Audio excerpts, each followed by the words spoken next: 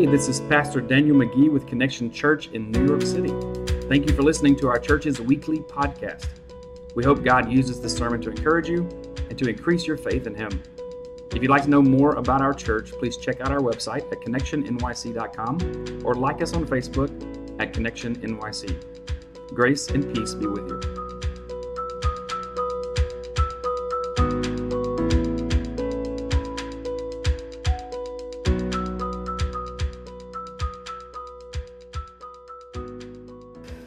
We're continuing to go through the book of Acts. We didn't really intentionally start to go through the book of Acts. Our intention was to highlight the role of the Holy Spirit in the church. One of the big reminders we're going to see today from Acts chapter 5 is that the church is not a building, it's not a temple as it used to be, but the church is the people of God. It's a living organization, a living organism known as the church. And so if you want, you can join me in the book of Acts chapter 5 is where we're going to pick up today. And to recap, just to get us to this point, I can do this, I think, in about 1 minute. All right, here we go. I think where we are to help us get to this point, or to understand where we are to get to this point, I can sum it up like this. God, in Jesus Christ, promised us that He would send the Holy Spirit. And the Holy Spirit would have these certain roles of convicting us of our sin. And then once we become a child of God, convicting us of our righteousness, reminding us who we are as a child of God. He fulfilled that promise in Acts chapter 2. We see the Holy Spirit descend and fall upon the church, and some really strange things and beautiful things happened where people started speaking in languages that were being heard in different languages to other people. Miraculous things happened. Healings happened.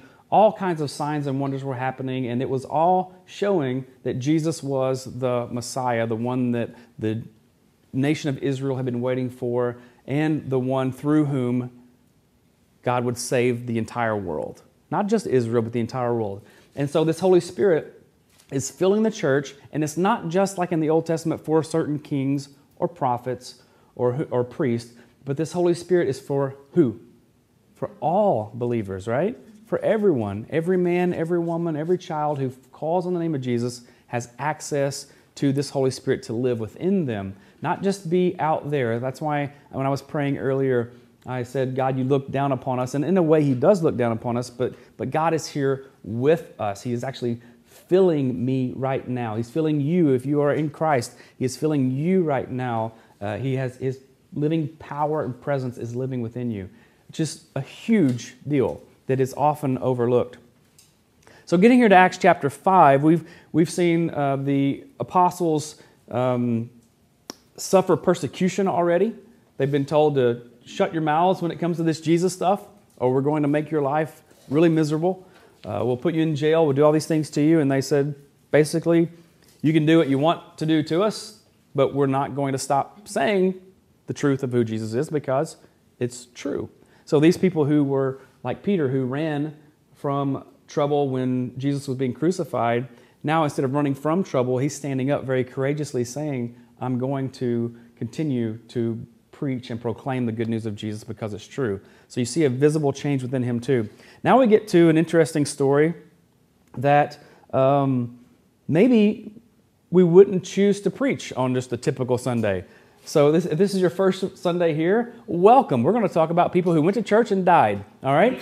So let's jump right in. Chapter 5, verse 1, Ananias and Sapphira. It says, Now a man named Ananias, together with his wife Sapphira, also sold a piece of property. With his wife's full knowledge, he kept back part of the money for himself, but he brought the rest and put it at the apostles' feet. Now, this is important because I don't know if we probably didn't talk about this much, but just before this, all the believers were selling a lot of their things, and they were sharing it amongst themselves because they realized their perspective changed drastically. Like, whoa, we're not here to build a kingdom for the here and now. There's a much greater kingdom that's here. And so it changed their perspective. They weren't holding on to the things of the world. They were letting go. And they were saying, how can we bless one another so that we are in that we are not in need. And so this was happening. So they go and they put it at the apostles' feet, the rest of it. And then Peter said, Ananias, how is it that Satan has so filled your heart that you have lied to the Holy Spirit and have kept for yourself some of the money you received for the land? Didn't it belong to you before it was sold? And after it was sold, wasn't the money at your disposal? What made you think of doing such a thing? You have not lied just to human beings, but to God. When Ananias heard this, he fell down and died. And great fear seized all who heard what had happened. Then some young men came forward, wrapped up his body, and carried him out to be buried. About 3 hours later, his wife came in, not knowing what had happened. Peter asked her, "Tell me, is this the price you and Ananias got for the land?" "Yes," she said, "that is the price." Peter said to her, "How could you conspire to test the Spirit of the Lord? Listen, the feet of the men who buried your husband are at the door, and they will carry you out also." At that moment, she fell down at his feet and died. Then the young men came in, finding her dead, carried her out and buried her beside her husband. Great fear seized the whole church and all who heard about these events. This is the word of the Lord. So welcome, right? What an interesting story where you would have a lot of questions. I know some questions that immediately come to my mind is like, I thought Jesus took all the wrath. Why are they getting judged so harshly and dying like this? I mean, I thought this was the age of grace. That's the first question. The big one that pops into my mind is, and then other people have explained this in other ways too, like maybe Peter had the power to do this and maybe misused it. I think that is a stretch for sure. I don't think that's at all what the Bible is indicating here. So what I believe is happening here is that God is somehow being merciful. And it may be hard to see that, but what he's doing is showing the church that a new age has come. That the temple, if you remember in the Old Testament, the temple was such a holy place that unless the priest went through this rigid protocol, if he entered into the temple, entered into the Holy of Holies without going through all these protocols, he would die. And there were even instances where they would tie a rope or around the leg of the priest in case he did die. They could pull him out without having to go in and themselves. And so this realization that the presence of where God is so holy that if we enter into that presence with any flaw, any blemish, we're dead. Do you remember in Isaiah chapter 6 where Isaiah has this great vision of the Lord? And Isaiah was a holy man. And he has this great vision of the Lord high and exalted on the throne. And as holy and as righteous as he is, he says, "Woe to me, I am undone," which basically translated means I'm a dead man because I have seen the glory of God and I've been in his presence. And I'm a man of unclean lips and I live among people with unclean lips. I mean, their lips are really dirty, right? And so it's just like this fact that I'm in this powerful presence of God and I'm a dead man unless there's the mercy of God that keeps me alive. I have 2 points for today. The first one is God will not be mocked. And the second one is fear the Lord. God will not be mocked. And the second one is fear the Lord. You'll see here twice in a minute where it said great fear seized the church or all those who heard it. But the first one we'll start with, God will not be mocked, is this reality that if we're not careful, we can take God's grace and his mercy and we can really make it cheap to where we view that as a license to do whatever we want to do because we feel like there's no consequences for our actions. That we feel like we can just do what we want to do because God is a God of grace and, who are you to judge? God says, "Judge not, lest ye be judged." Don't condemn others, those type of things. But we also need to remember, too, that God will not be mocked. And that's not something that is isolated to this one section. I heard N.T. Wright is one of my favorite, probably my favorite New Testament scholar. His first two initials, N.T., don't stand for New Testament, by the way. But Tom Wright is what he goes by as well. But he was talking about, if I were writing this back in when Luke wrote this, I don't know if I would have necessarily chosen to put this in the scripture because it's a little hard to wrestle with. But he's being funny by saying that. But what are the reasons that this section is here? Why is it so important that we know this part? Well, a couple things about God will not be mocked. Number one, Ananias and Sapphira they weren't required when they sold their property to give everything to the church. There wasn't like this mandate where they had signed a covenant and like, you have to go sell all your stuff and bring it back here and lay it at my feet, like Peter said. He didn't say any of that. What got them in trouble is they were trying to manipulate God. They went out and they sold the stuff and they were like, we got, let's just say $100,000. I don't know what it was. $100,000 for the property, but everybody else is giving everything, but I don't really want to give everything. So let's just give like 50,000 of it. We'll keep 50 for ourselves in case, like a savings account. We'll put them in like a college fund for the kids, in case this doesn't work out, And so they're trying to manipulate some things. And what they do is they come in with this spirit of making light and mocking God and lying to God and saying, this is all we've sold it for, here it is. And so God calls them out for that, and Ananias dies for it. It says, you lied to, this is in verse 3, how is it that Satan has so filled your heart that you've lied to the Holy Spirit and you've kept for yourself some of the money you received? It belonged to you before it was sold, and even after it was sold, the money was yours.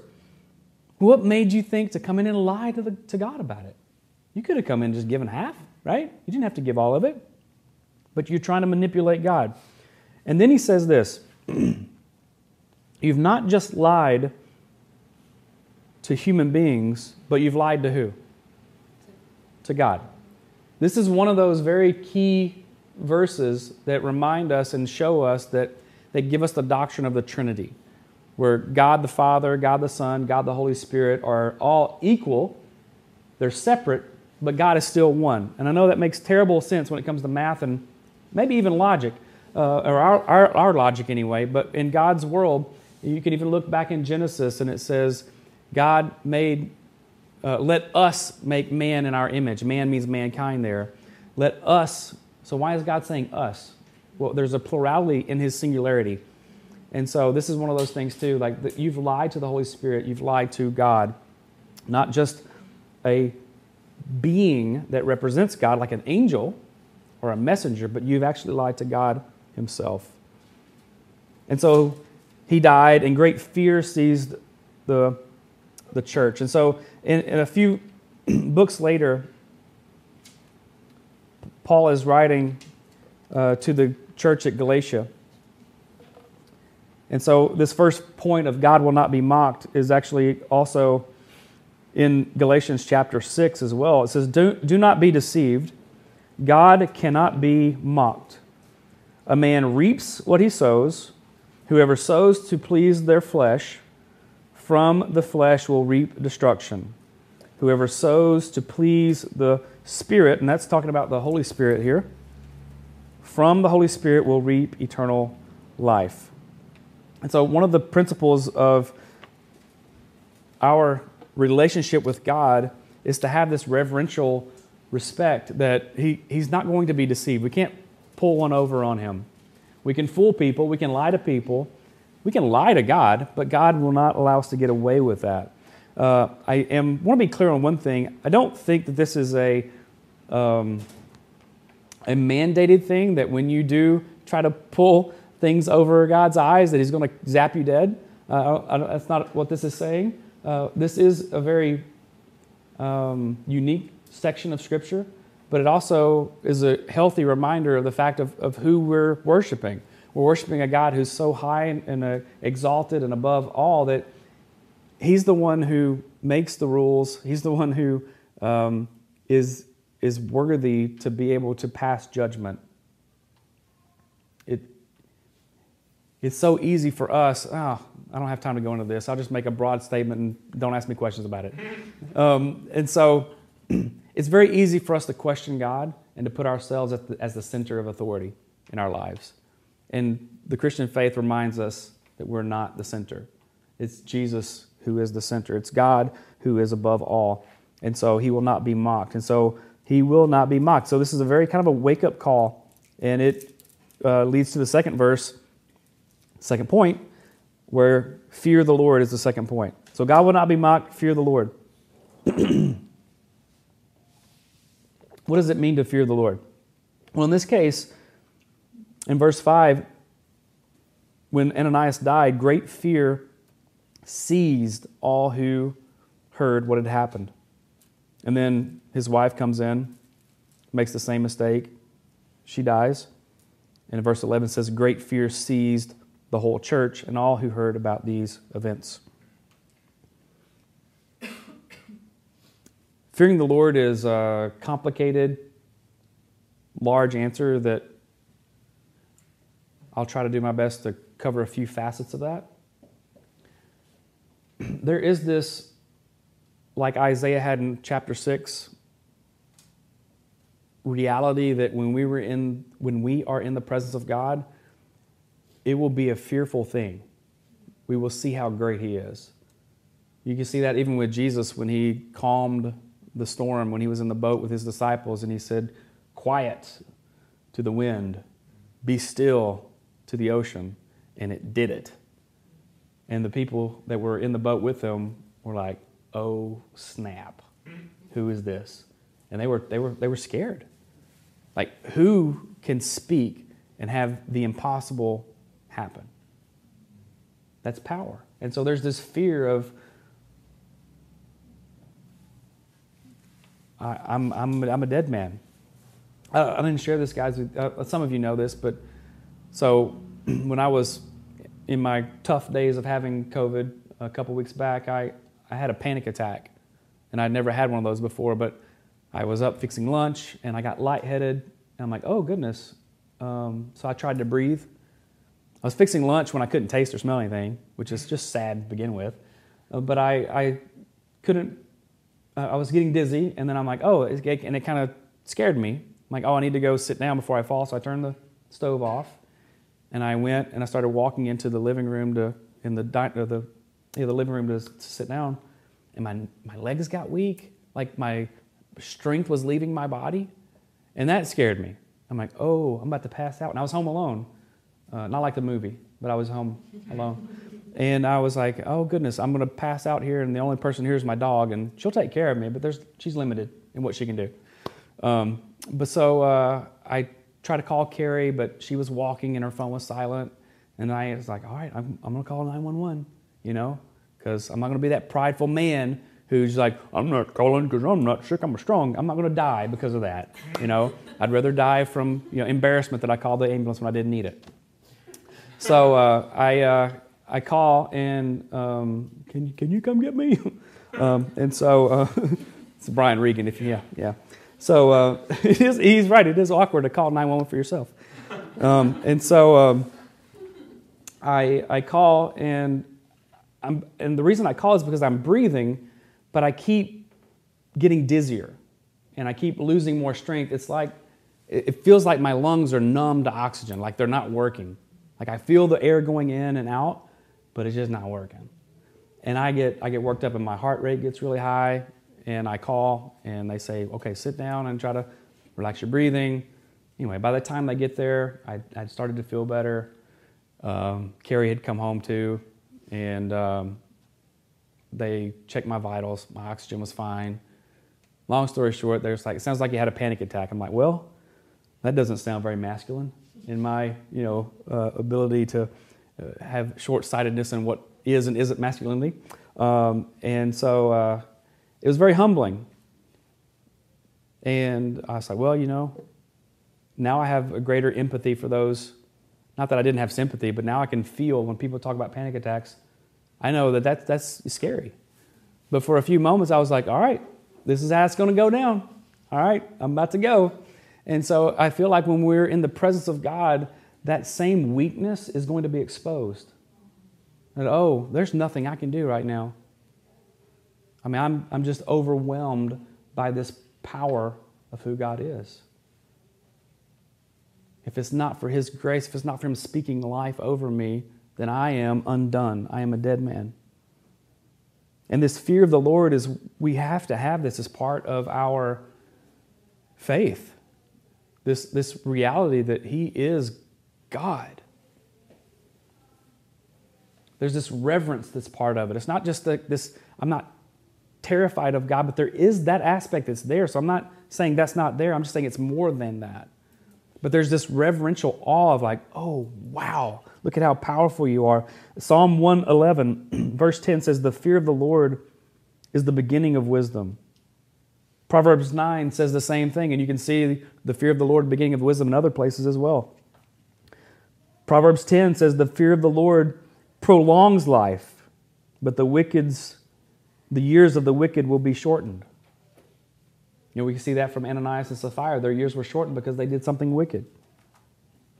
Proverbs 19:13 says, the fear of the Lord leads to life. I mean, the fear of the Lord is just all throughout the Scripture. This reverential awe, this awareness that God is God and I am not. It's a reality check that has to be part of our lives. God will not be mocked. Fear the Lord. And I think I'll close with this.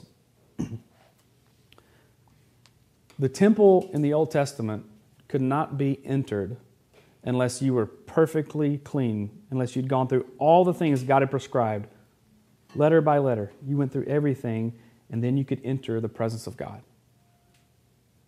Now, how cool is this? What Jesus did for us is met all of that criteria so that we are perfectly righteous. And not only can we enter into the presence of God, but the presence of God enters into us. You see how powerful that is? How amazing that is that God would do that for us? That what Jesus did for us supersedes anything and everything all the Old Testament priests had to do to be in the presence of God. And even when they were in the presence of God in that moment, they didn't experience the Holy Spirit the way we do now. It is a powerful privilege for us to be able to have the Holy Spirit living within us, to empower us with His presence. So when we say fear the Lord, there's this reverence that comes with that, but there's also this delight of knowing that when we're in Christ, that we have nothing else to fear. We don't have to be fearful of death because we know the other side of death, we're going to have this resurrection, that God is going to make things right. We don't have to be fearful of what this world brings, all the challenges in this world. This early church, they were selling all their stuff, and they were like, it doesn't matter.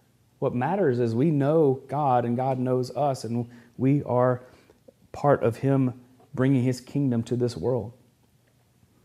So I just want to challenge you and encourage you in your faith